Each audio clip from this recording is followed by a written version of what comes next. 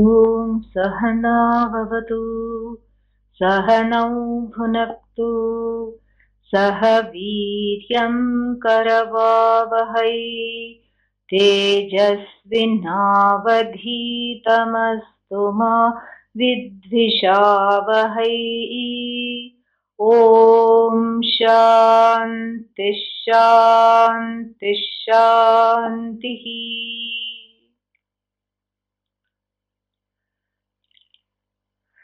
We have been looking at the conversation between King Bṛhadratha and the teacher that he manifested called Śākāyanya. And what have we been looking at? We have been looking at how the king has been extremely eager for this knowledge and very tenacious to begin with, and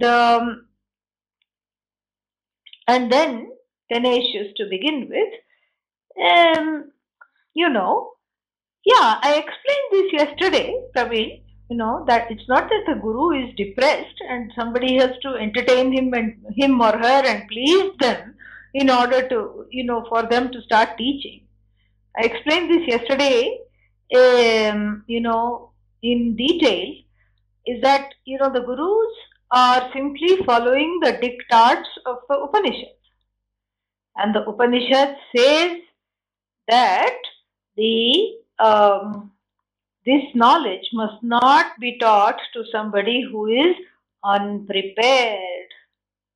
So, either, like for example, the Bhagavad Gita at the end says, Idantu na tapaskaya na abhaktaya kadachana na cha shushrūshave vāchyam na cha mam yo abhyasuyati.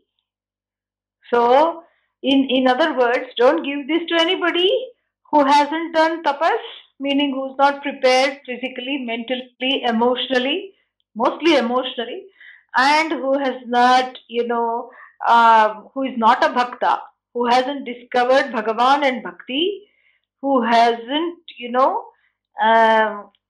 what is that?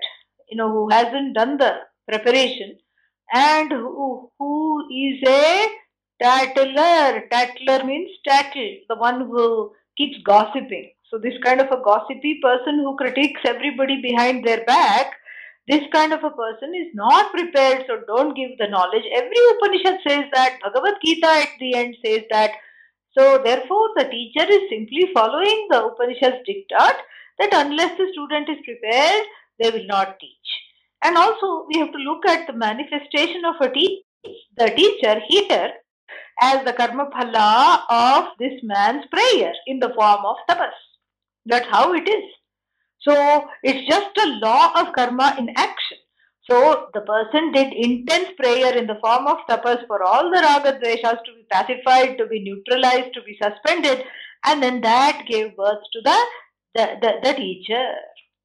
That manifested the teacher, that brought him together with the teacher. And whether he manifested magically, everything is magic anyway. In fact, meeting Pujya Swamiji is pure magic for those who have done that. That was magical. And, even though it may have happened in a very mundane setting and nobody, came out of the, Pujya Swamiji did not manifest out of the blue and then came and tapped you on the shoulder, but still the manifestation, the meeting itself, even though it may have taken place in a mundane setting, like a hotel room or a ashram meeting room or whatever it is, it's still magical because it happened. And that's because the papas that were stopping this meeting between a potential teacher and a potential students were destroyed in the wake of prayer, in the wake of being able to handle things better because of emotional maturity, etc. So this is what is talked about. The arduous tapas must not be taken literally, because every life is an arduous tapas. And we have to learn to grow to be able to do this in the form of karma yoga and in the form of seeing that, how this tapas is handled prayerfully. We have to convert every ardor in our lives, one has to convert into tapas. And that is the whole point of growth. And then, and then your second part of the question, why shouldn't the teacher guide in gaining viveka, vairāgya? That is what we are doing. If we waited for everybody to have, if all the Vedanta teachers waited for everybody to have 100% vairāgya, 100% viveka, 100% shamadama, etc., uparati, all this, then we would be sitting without any job. We would be out of a job, especially in Kali Yuga.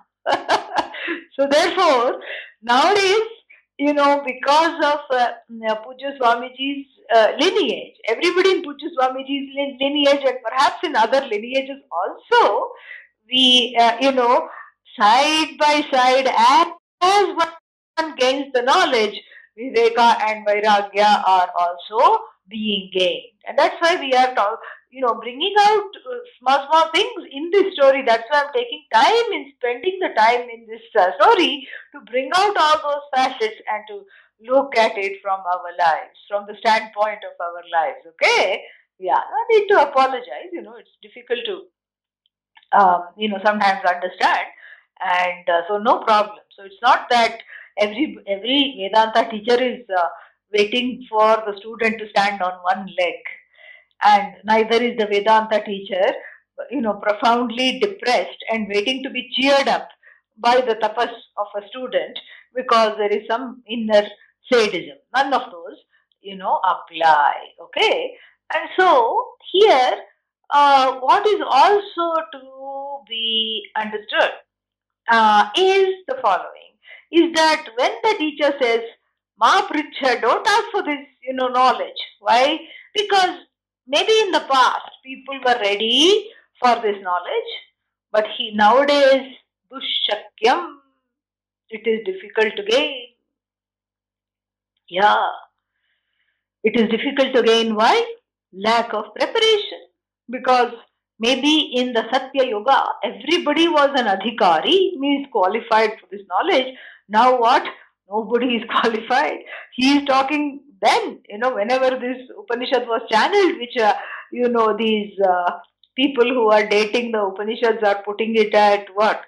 Some, whatever, 4th BC or between 4th and 1st BC.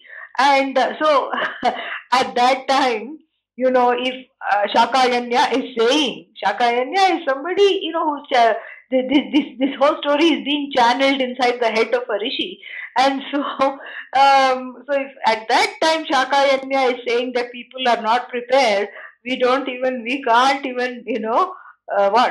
just have to wait for the earth to open up and swallow us, because what preparation can be had? But anyhow, Śākāyanya is making a timeless point here. And what is the timeless point? Is that, that in the previous yugas, perhaps this knowledge was easier to gain. Now it is difficult to gain. And so therefore what? Anyan kaman vrinishva. Surely there are other pleasures that you can ask. This is a very interesting, counter question that the teacher is posing here to the student, Bṛhadratha. The teacher Śākāyanya is posing a very interesting counter question, because, Bṛhadratha is asking for the infinite. And if he is told, and on being told, if somebody is told the infinite is very hard to gain, then please ask for something else. If the infinite is taken out of the question, what remains to be asked for?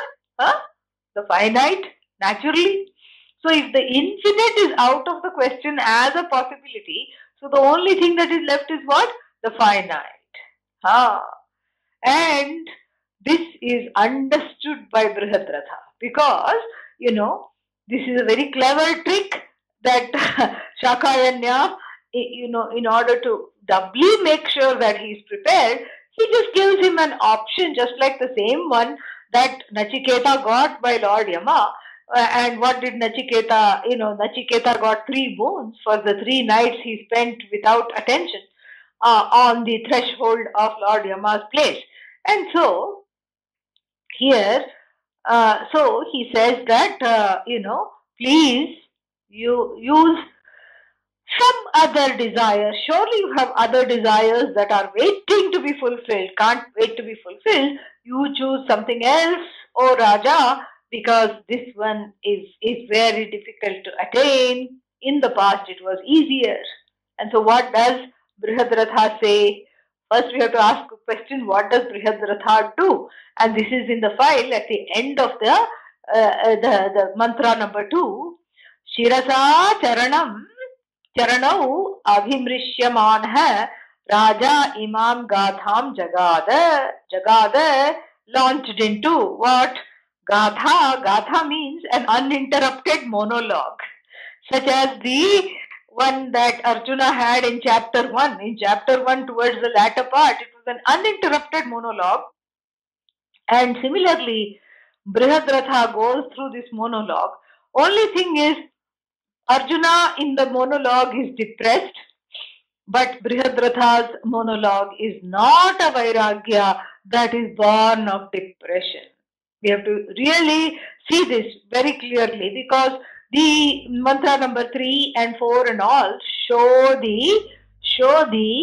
this fact very, very clearly. So in his response, after falling at his feet again, and he recited this following monologue.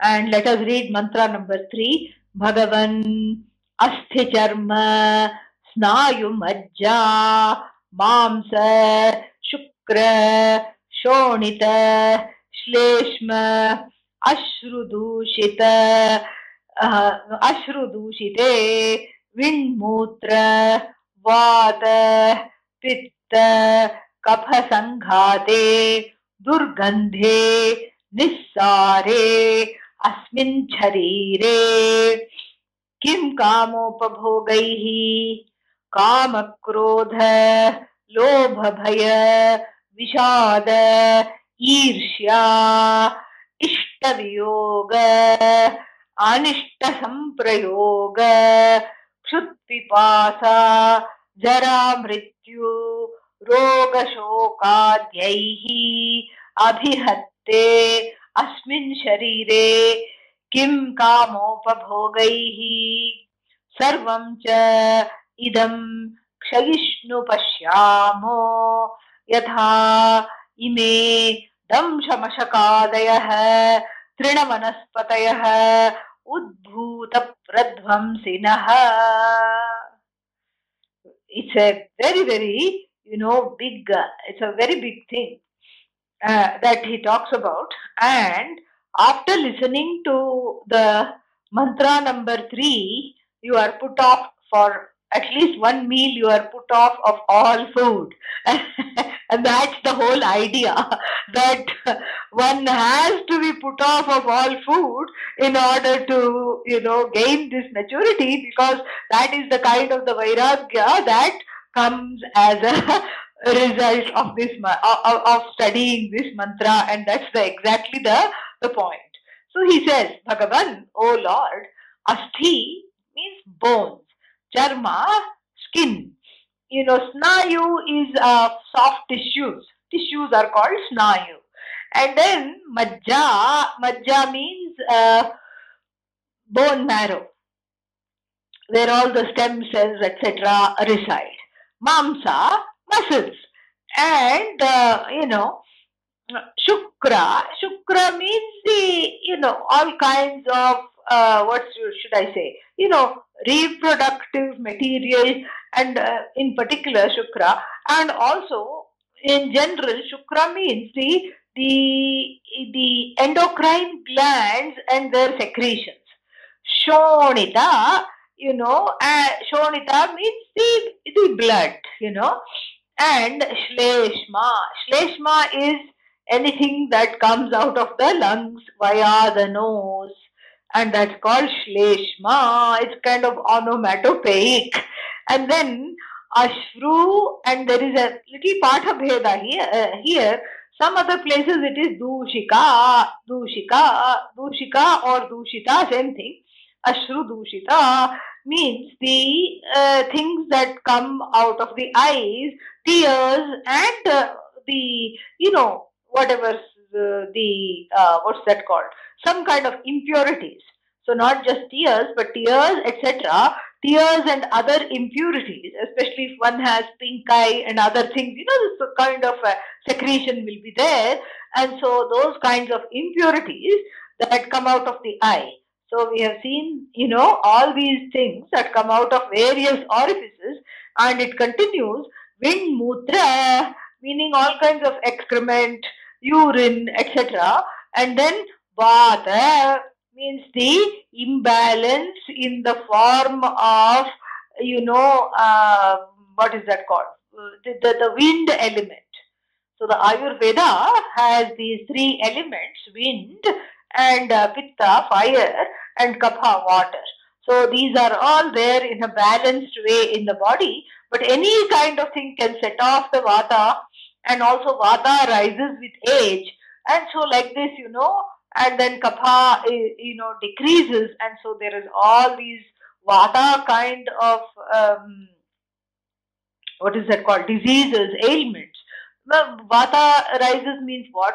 It's not just, gastric trouble, although that is what generally we say vata, but it's vata rules the mind. So it's all kinds of neurological problems, starting with forgetting where one has kept the keys in the in the in the thing, in the uh, in the house where one has kept the keys.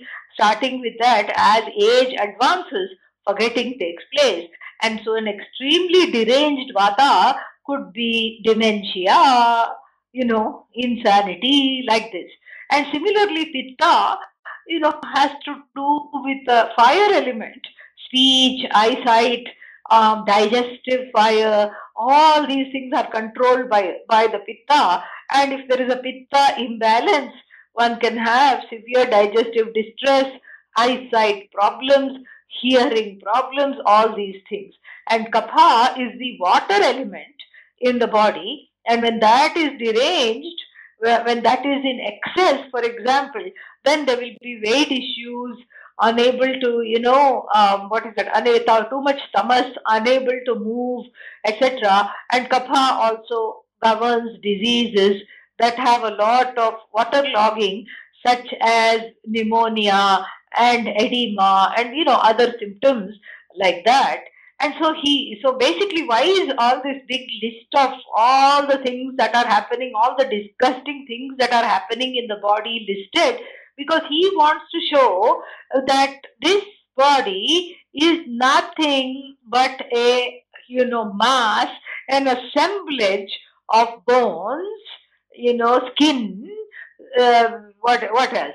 Epidermis, dermis, and soft tissues, and all kinds of muscles, and marrow, and all kinds of secretions of endocrine and other reproductive glands, and then it is, and blood, of course, and then all kinds of secretions that are coming out of various orifices of the body.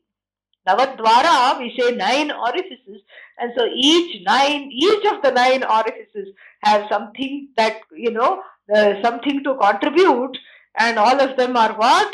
And then each time, and then this is just a 5 element body controlled by the wind, water, and fire elements, uh, basically, and then all these things, what is the contribution of this body? Durgandha, malodorous body. All of these secretions are horrible and smell horrible, and they are something to be got rid of. And if you look at the cosmetic industry, poor thing, is trying very hard, and is, is always battling against how to stop all these odors from coming out of the body, starting with deodorant, etc. You have Channel 5, you have all kinds of scents. One of them is called Samsara. so, so you have, all kinds of deodorants, you have all kinds of scents, you have all kinds of things. And this is not just modern times, ancient times also. They had all these, ways in which the, what is that, jasmine, mogra, uh, leaves were marinated in alcohol, oil, etc. to extract the scent, so that people would put it behind the ears and on their clothes, so that there was not a way to start to start what should I say, giving off these odors in public. This was and it is still continues. We have all kinds of lotions and potions for every single thing that is that is being expelled from the body. And so he says this mass of assemblage of bones, and blood and skin and muscles, which is always giving off horrible, horrible odors, and therefore is what, going further in the look at the text again, nissare asmin sharire. So therefore, like a kadali sthambavat, kadali means like a, he doesn't say this, it's just a, it is from the Bhashya that I was reading this morning. So kadali sthambavat means, like the kadali means banana. So banana stem, like a banana stem. And if you look at the banana stem, what is there, in the banana stem? What is there? The answer should be nothing at all. Yeah, but apparently it's got a medicinal value. The banana stem is cut fine and they make some curry out of it, because it's very good for people with kidney problems. It's supposed to lower the creatinine level, and therefore it is very good for people with kidney problems, at least on the, when it is, a mild impairment. And so it helps also with any other kidney infections, all these things. And so, but it is horrible to eat. No taste, no smell, no, fragrance, nothing. It is so the body is like this banana stem, extremely nissara. Nissara means without any essence other than being a finite. We have to, bring in here the word finite. A finite assemblage of blood, bones, marrow, etc., full of, always, what should I say, always setting off all kinds of odors, and a finite assemblage of vata, pitta, kapha, which are always threatening to go off balance and give some disease or the other.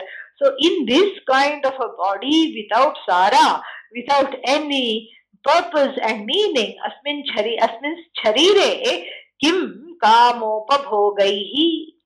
O Śākāyanya, O Lord, you are asking me to choose something finite, because you have rejected my choice of the infinite. You have said that that's difficult to attain.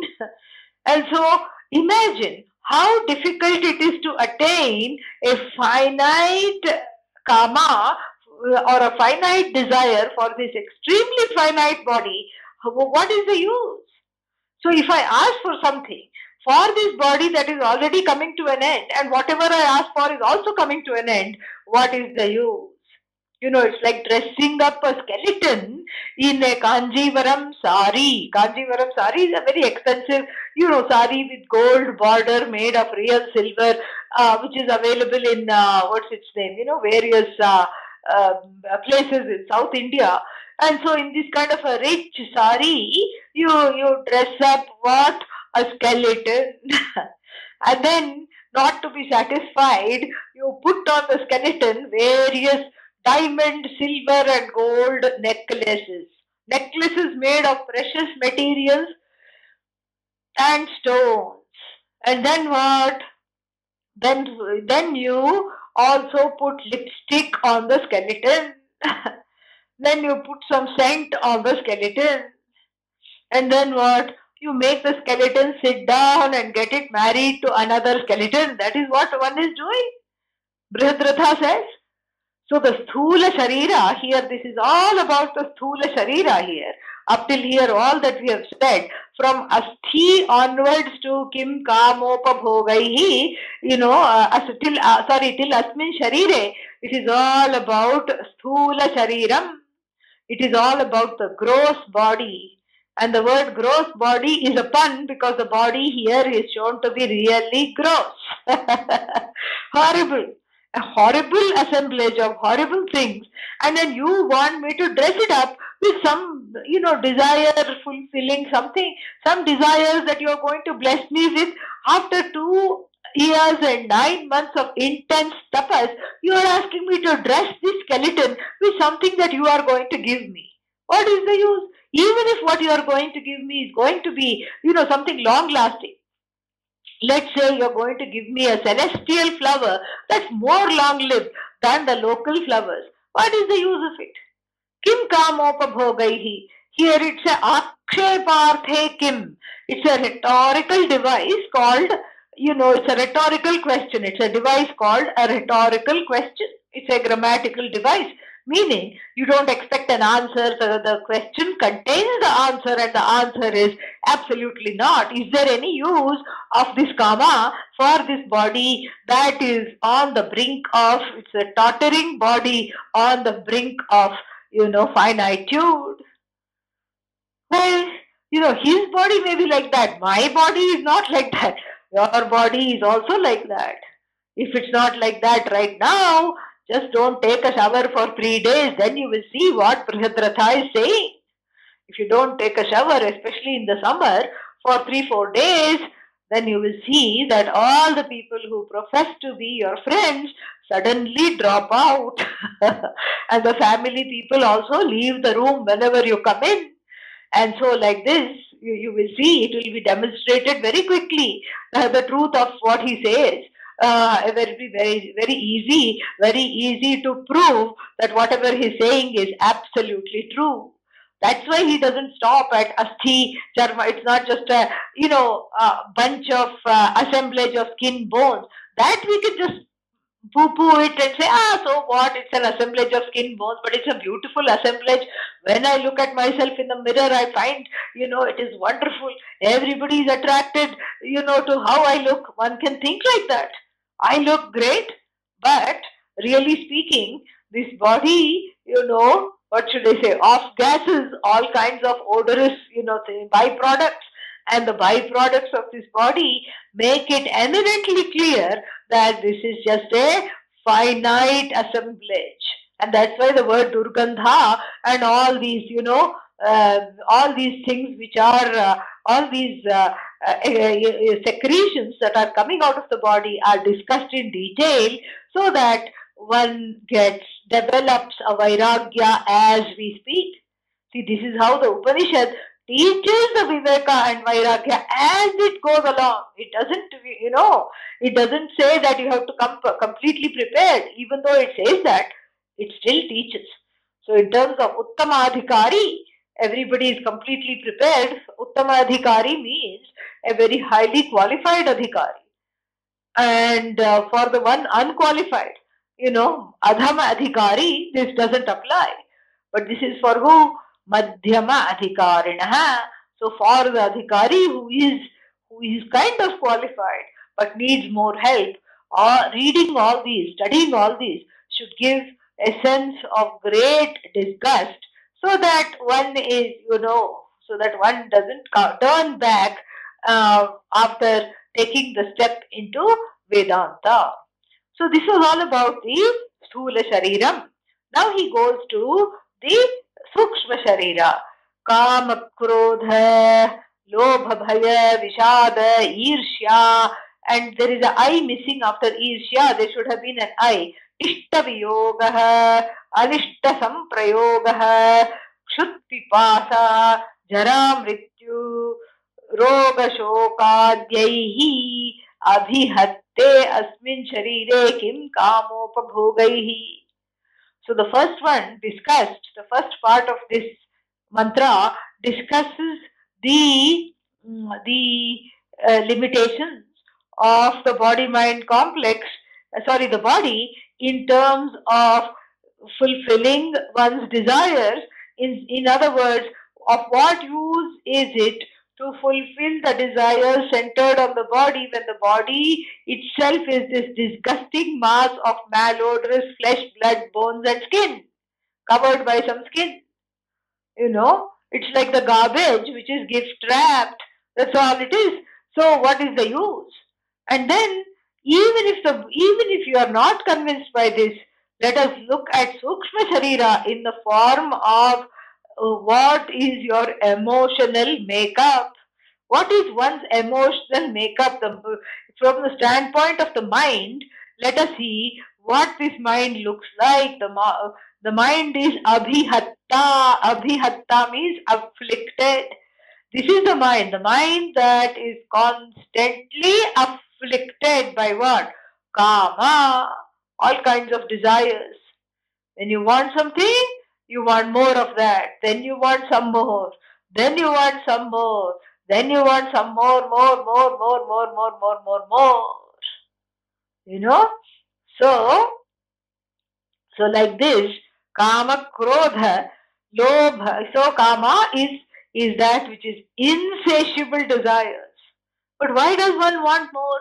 Because what you want is never enough. Because what you want, you tried, and then you got something, and then you did not like what you got, so you wanted something else, and then you did not like what that came, and so you tried again. So the karma is endless. And the Bhagavad Gita tells us that when the karma is, what's the word for it? When the karma is stymied, when the karma is impossible to fulfill, it turns into krodha. This is a very useful and handy, thing to remember. Yeah. Why? Because all the causes of anger, we keep trying to find, why did I get angry? What happened at that time? Because anger suddenly comes. Nobody plans to get angry at 4 o'clock in the afternoon and then gets angry, right? Yeah. Anger just comes and then seizes you by surprise, and then one wonders, why am I angry? And then you say, oh, because, and you give some reason. But that's not the reason, Bhagavad Gita says. And sometimes you can't give a reason. Bhagavad Gita says that the reason one is angry is because one could not get one's own way. Yeah, because karma was thwarted. And a thwarted karma turns into krodha. That frustration and the pressure behind the karma for it to be fulfilled, that frustration when it is not fulfilled turns into anger. So the cause of anger is not having karma fulfilled anything, Even the subtlest karmas, like somebody should approve of me, somebody should love me, it's not the karma for a thing, an object. It's a karma to feel good. And even when that is, thwarted, it turns into anger. So this mind that is now full of karma, now full of krodha, lobha. Lobha is avarice. Avarice means what? Greed. Simple greed. I have something, but I want something more. And sometimes this is what happens. You try not eating for a day. Or forget a day. Who will do that these days? Not eating for half a day. You skip one meal. You just try this. You skip a meal, and the next day, let's say you go somewhere to have brunch, you go to a restaurant or a friend's house, or even in your own house, you get ready for breakfast. And then generally you will be eating what, maybe you're eating a little bit of something and upma or whatever it is. That day, what you will do after having skipped the meal, you will put 3 helpings on the plate. Generally, this is what people do. You can try it. Very few people are exempt from this habit. The habit is that, I need more. Why? Because I have fasted. Mind remembers that and the hunger is too much. But then what happens is that even though the people fill up their plate, they are not able to eat that much more just because they have skipped something, in the past. And similarly, for people who have been on a, like a Navaratri fast with just water for 9 days, you can't suddenly eat nine, helpings of food on the 10th day. It's not possible. But still, the mind is not in sync with the body. And it's like the mind is not in sync with the stomach. So the mind thinks that I want more and more. It keeps holding the food, and then the body is not able to assimilate. And same way, with regard to the food, as one ages, certain things one has to eliminate from the diet. The body forces you to eliminate things from the diet. Sugar, that's the first one. Sugar, all kinds of ghee, all these things, because they have some, problems. But then what happens is that the thing that you have to get rid of, one has the most desire to have that. So and then one goes against the doctor's orders many a time. And then what does one do? One starts to indulge in those very things. Give up sweets. Okay, I'll just have one instead of 10 gulab jamuns. I will have one. And so like this, this avarice to have more and more is intimately seen in the food choices people make, and in feeling a lack of satiation, which is purely notional. And so the greed comes out of the insecurity centered on the self. And that's why it's called comfort food. You're not eating because you're hungry. You're eating because you want some kind of a comfort food. And then bhaya. Bhaya means what? Fear. Everybody knows this. Bhaya means fear. So always the mind is jumping. Oh my God, what next? What next? What's going to happen to me? How much money I need to be safe and to retire properly? How much do I need this? And what will happen after I die? There is fear connected to that also. Bhaja Govindam talks about this, And the Bhaja Govindam assures that you don't have any control. You forget after death. Even in old age, you don't have any control how your money is managed by your descendants. Putram api dhana bhajam bhitihi. Bhajam bhitihi means, bhiti means fear of bhaja, division.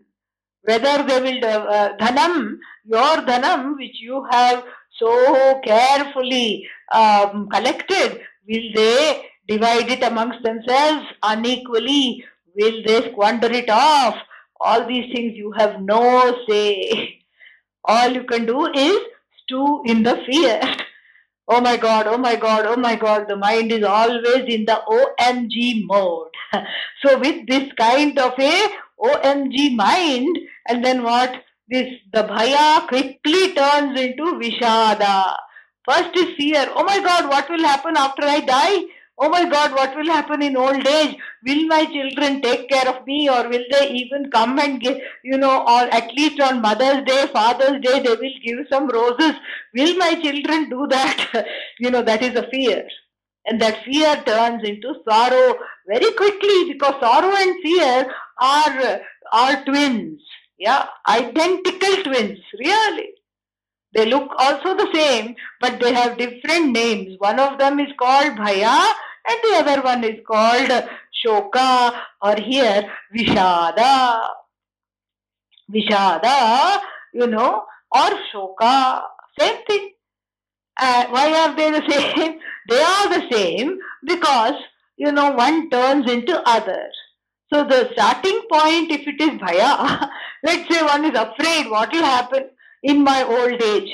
Will the children come and visit, or in their busy lives forget all about me sitting in the nursing home? And will they come at least on Mother's Day, Father's Day, Deepavali, something like that, Christmas, New Year? Will they at least come on some holiday and visit? That fear quickly turns into sorrow. What's the sorrow like? See, They won't love me at all. Even now itself they are so busy. So after I go to the old age home, will they be less busy? Not at all. They will in fact be more busy. So you see how the bhaya has quickly morphed into shoka, the fear has morphed into sorrow. And similarly what? Similarly, if the starting point is shoka, sorrow, then what? It quickly turns into bhaya, it turns into fear. What can be an example of that? I mean, think about something. One is mourning a loss. Oh, let's say, you know, a contemporary friend of your own age, unfortunately somebody's friend passed away. And then you say, oh, such a nice person, so sad I am, I will miss that person. You go to the memorial, funeral, whatever, and express your feelings. Such a wonderful person that person was, and so great, and so nice, etc., etc., etc., etc. And then what? And then, immediately, it's just a matter of time before it turns into bhaya. Oh my God, how will I die? What will happen to me? How much that person suffered before they died at such a young age? What's going to happen to me? What is going to be my old age like? And what if I am also, what if all the other people around me start to die and I am left all alone? Shoka has turned into what? Bhaya. So the two are actually together. That's why the Upanishad, attacks this samsari from the standpoint, attacks this jiva from the standpoint of shoka and bhaya.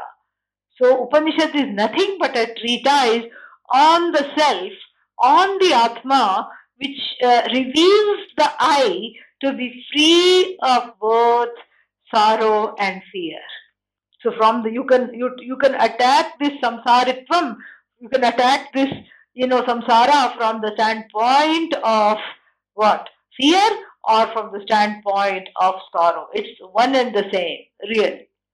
And as though that is not enough, the next one is irshya.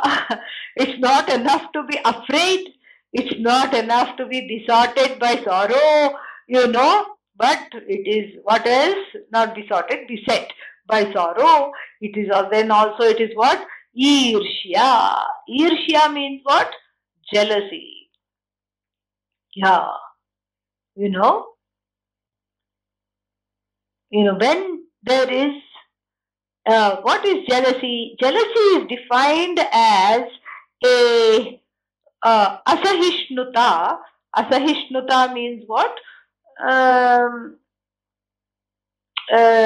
Intolerance for um, the what is that? How to say this? When someone else is progressing well and doing well, one's own intolerance is called jealousy. Very difficult to overcome. So Matsara, or here Irshya, Irshya means the intolerance for other persons, somebody that I know, other person's progress. And this is a very, very tenacious thing, this jealousy. Because immediately the mind goes back to oneself and says, why not I?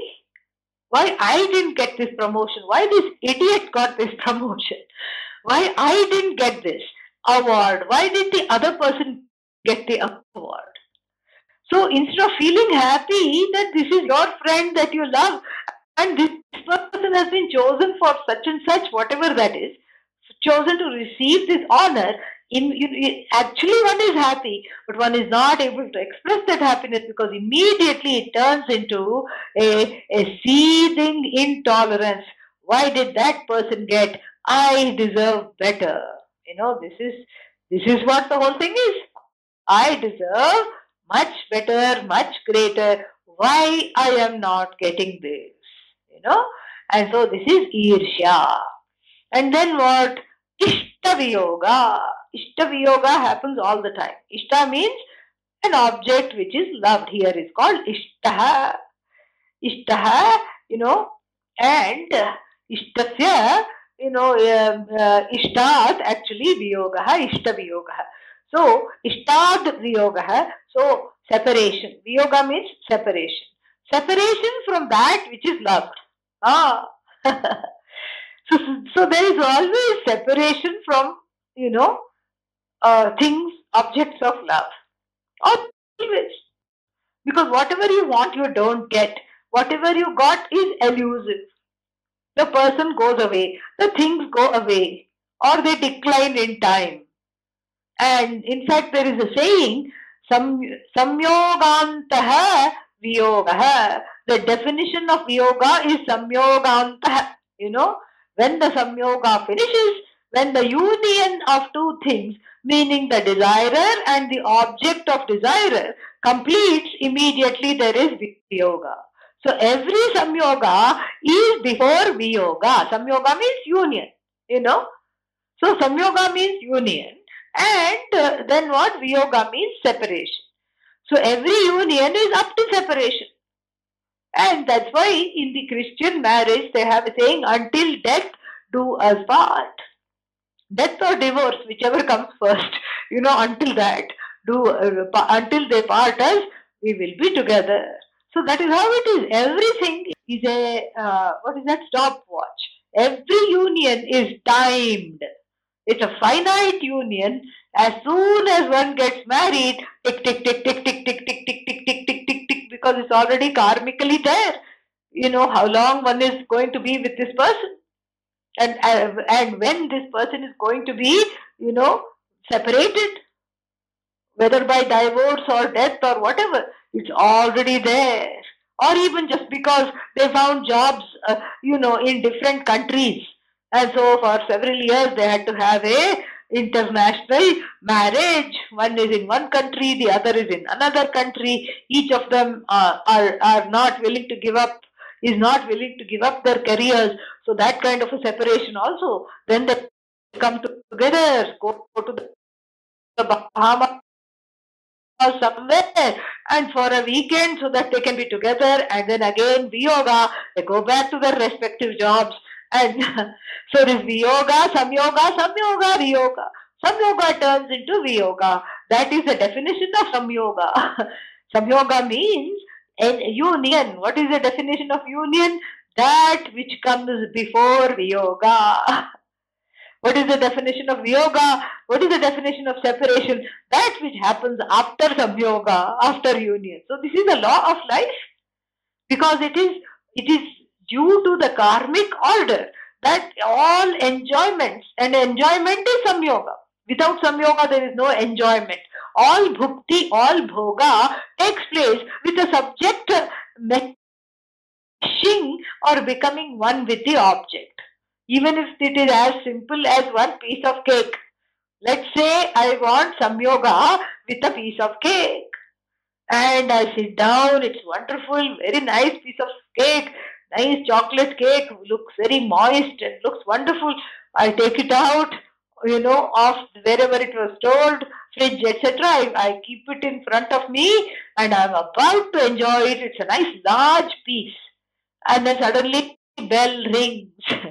It is your friend. Oh, I just decided to drop in. And that friend may have decided to drop in, but what really drops is the heart into the stomach of this fellow. Why? Because now I have to share that cake. Why? Because I was born in this stupid Indian family. Everything I have to share. The Atithi, the drop-in guest is a manifestation of the divine, manifestation of Bhagavan, and so therefore what? I have to share this cake. And so already the prospect of samyoga is hard, because I have to give half of this cake to the friend. And then what? So then it is a half samyoga already. Or take another scenario. Now this person again cake, and then if bell doesn't ring, phone call comes, and then some bad news comes over the phone.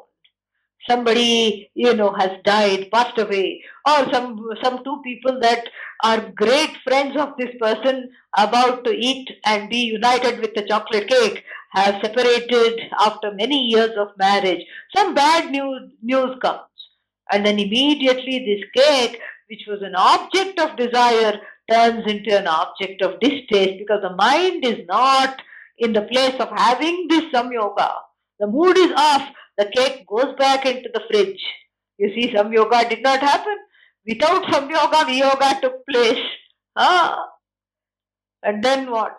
So another scenario, the person was not having, the person had already eaten a lot of things, and out of loka, greed, ends up having samyoga with the child. Then viyoga. So like this, this kind of this kind of a thing is there, very beautiful, you know, beautiful. Not, beautiful not to listen to this, but it gives a what's the word for it? It's intended to give vairāgya. It's intended to give vairāgya for those that are studying this. So Ishtaviyoga. So Ishtaviyoga means one is always separated from the things that one loves. This is Murphy's law. If anything can go wrong, it will. If you love something, you will be separated from it. And then what? As though that was not enough, Anishta Sampraptihi, Anishta Samyoga or Samprayoga, as he says here. So Ishta Viyoga, Anishta Samyoga. So not only do I have to battle with the fact that everything that I love, I am not getting anything of love. Nothing of love am I getting in my life. Not only is this a uphill battle, I have also to contend with the fact that whatever I don't like only is coming. Wrinkles are coming. Muscle loss is coming. Even though I spend time at the gym. And then what else? His whole set of teeth going one by one, the teeth are going. And because of age, plastic surgery coming. So, all the kinds of nips and tucks people go for, and people make a trip to Florida. Everything that I love goes. Teenage children going from my grasp. Teenage children leaving. And then, leaving means what? Leaving means they don't listen to me anymore. That is what the whole thing is. So, everything is going, going, going, going, going. Whatever I love is going. Digestive system going. So I loved sugar, all kinds of rich things, ghee, butter, etc. And that is also going. Ghee, butter are going. Why? Because, because of the fact that I have, cholesterol. So I love ghee. It doesn't love me back. I love butter. It doesn't love me back. Everything I love is, I am unable to unite with. And, everything I don't love, I am forever united with. And, and so, and then he gives examples of that. Kshut pipasa. So again, then see, after addressing the gross body, the subtle body, now he is addressing, the pranic body. So the pranic body means the body from the standpoint and the angle of prana, meaning it is subject to kshut pipasa. Kshut pipasa means all kinds of hunger, etc. It's subject to hunger, thirst. You have to constantly feed this body. You have to constantly water this body. And then jara. Jara means old age. It has old age. Mrityu, of course, it doesn't end well. After jara, what comes? After disease and old age, what comes? Death. And so, he beset with, afflicted by rogas, all kinds of diseases. He's summing it up now. Shoka, sorrow, adi. In addition to shoka, bhaya, doubt, some daya, all this we can take. Hunger, thirst, old age, etc., disease, and then, physical conditions of, this assemblage of bones and skin, and then mental conditions such as kama, krodha, etc. in this body. What is the use of fulfilling desires when this body itself is so finite and so temperamental, when the mind is so temperamental and the body is so finite, and when the prana is so ephemeral, what is the use of this these kinds of desires, oh Lord, that you are offering to give me? Sarvam cha idam kshayishnu pashyamo. Kshayishnu means that which is always subject to kshaya. There is a suffix called ishnuch, which makes it like, an unchanging, like Vishnu, forever all pervasive.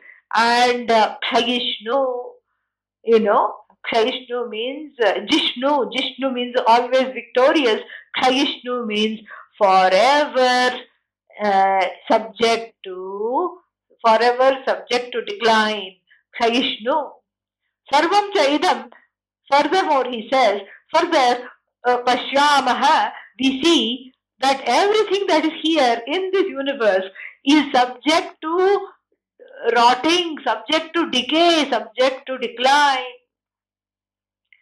Like how, like yatha ime damshamashakadayah, like these small biting insects. Damsha is this, damshaka is these gnats, gnats which kind of, these fruit flies, which kind of hover around the fruit. And you can't even, it is here now and gone. And then what? You can't even see it properly. And so mashaka is a fly, house fly. A housefly they say, lives only for one day. I think it's a lie. Chance you have had a housefly in your house, it lives forever. It doesn't go out at all. So anyhow, they are short-lived. So damsha mashakadayaha, like yatha ime like these small insects of no consequence which are here today, gospatayaha, like these leaves which keep falling off the trees, and vanaspatayaha, small shrubs, etc. Not big trees, small shrubs, which are what? Udbhuta pradvamsinaha. So they just are what? They are the udbhuta pradvamsinatvam asti. For who? For these, things.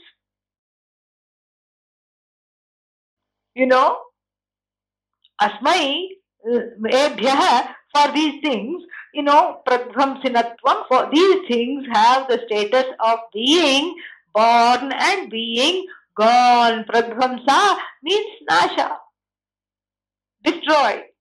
And then what? Udbhuta means birth. So like even these small things that we see, grass, trinam, leaves and grass, like grass, leaves, shrubs, and these small little biting mosquito, fly, etc. All these things, they are what? Udbhuta pradvamsinaha. When we look at these small things, other than us, when we objectify them, we are able to see that they are nothing but finite. We see that. We see the housefly dying. We see the small, mosquito, etc. just coming to an end. We see the leaves falling from the tree. We see the grass, browning and becoming hay and getting destroyed. We see the shrubs, just dying. So like that, we see that everything in this universe is subject to decay, subject to death, subject to all these kinds of changes, various kinds of vikaras, and finally subject to destruction.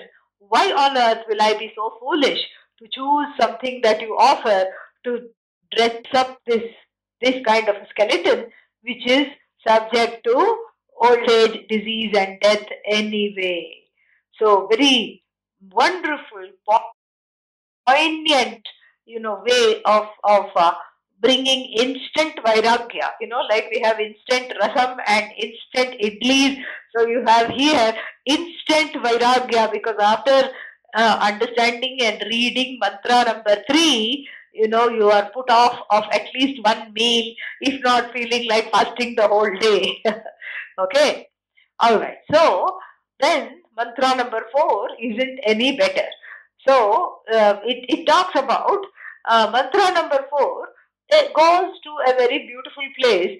It talks about all these stalwart rajas, these great kings that lived in the past, and also perhaps they were contemporaries of the the King Bṛhadratha. They were all perhaps his contemporaries, or they were, we can say, what can we say? We can say that they were, they were predecessors. They were well known. Some of these were well known people who were predecessors of Bṛhadratha, and some of them were contemporaries. So then he says, okay, forget all that I said. If this is not enough for you to see that I already understand this body and this mind to be an impermanent set of bones, blood, and emotions. And let us look at how all the stalwarts, these glorious people who achieved wonderful, tremendous things, the Nobel Prize winners, these big people whose name went into the annals of kings, these Puranic kings whose names are, adored and prayed in the Puranas, and all these big, big kings. Let's see how they fared, he says.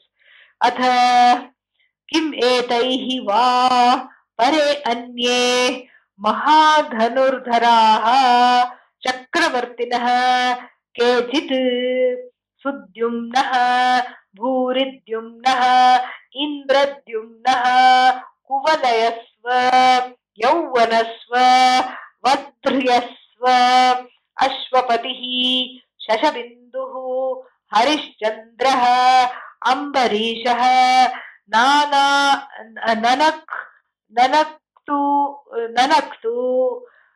सर्यातिः ययातिः Anaranya ukṣasenādaya. So these are all, the predecessors in terms of time of this king Bṛhadratha. So these are all names of kings, and in between the names which start after the first line Kechit, after the word Kechit, there should be dashes which I have forgotten. And so you have to put dashes because they are all just one word. Sudyumna, Bhuridyumna. Otherwise you have to say Sudyumnaha, Bhuridyumnaha. Like when you separate it, you have to put in the visargas. Okay, so you just you put dashes there, mentally, so it is one line. Or if you have taken a printout, put dashes on. You can put it physically. Okay. So atha kim etaihi va. Athava, he says, or else let us look at how these big, big kings have fared. And who are these kings? Mahachakravartinaha, great kings. Dhanurdharaha, warrior kings who had, who were known to have their bows and arrows always ready to strike the enemy and win over the enemies. And so these Mahachakravartinaha, Mahadhanurdharaha, so these, great warrior kings, Chakravarti means a large kingdom, and then who had a big retinue, who had big coffers, and in terms of status, they were unsurpassed. Why? Because they had done great things. They had not just conquered other people's kingdoms, they had also been very good and noble to their praja, to their subjects, and they had treated their people, and they had done wonderful things in their lives.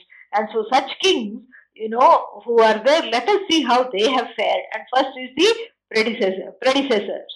And so what are the predecessors' names? Sudyumna. And the names are also very nice. Sudyumna means wonderful light, wonderful glow. Bhuridyumna, great glow. Bhuri means too much. Too much glow, resplendent. Indradyumna, the one who has a glow like lightning, the one with a lightning glow. Kuvalayasva, Yauvanasva, Vardhayasva, and Ashwapatihi, Shashabindu, Harishchandra, Ambarisha, Nanaktu, Saryati, Yayati, Anaranya, Ukshasena, etc. All these big kings with big names, big status, big retinue, all these things. These are all what, these are all kings from the Surya Vamsha, from the same lineage where Bṛhadratha comes. Same lineage. They are also, great kings. And these great kings, who are all warriors, what did they do? What did they do means what? They accomplished great things. What do you mean, what did they do? They did wonderful things. They are already there in the annals of history and in the Puranic history as well. What have they done? They have done fantastic accomplishments. They have done, what's the word for it? Extreme accomplishments, which have put them in the canonical texts as great kings. And then he talks about the kings that are his contemporaries, contemporaneous kings. Either they were related to him or perhaps unrelated. They were his friends. We don't know. Atha, furthermore, Marut is a king, and some people say that Marut actually was a synonym for Bṛhadratha himself. It was a synonym. Synonym means it's himself. He is putting his own name there as well. Marut, Marutta, and then Bharata, Marutta, Bharata, Prabhritayah.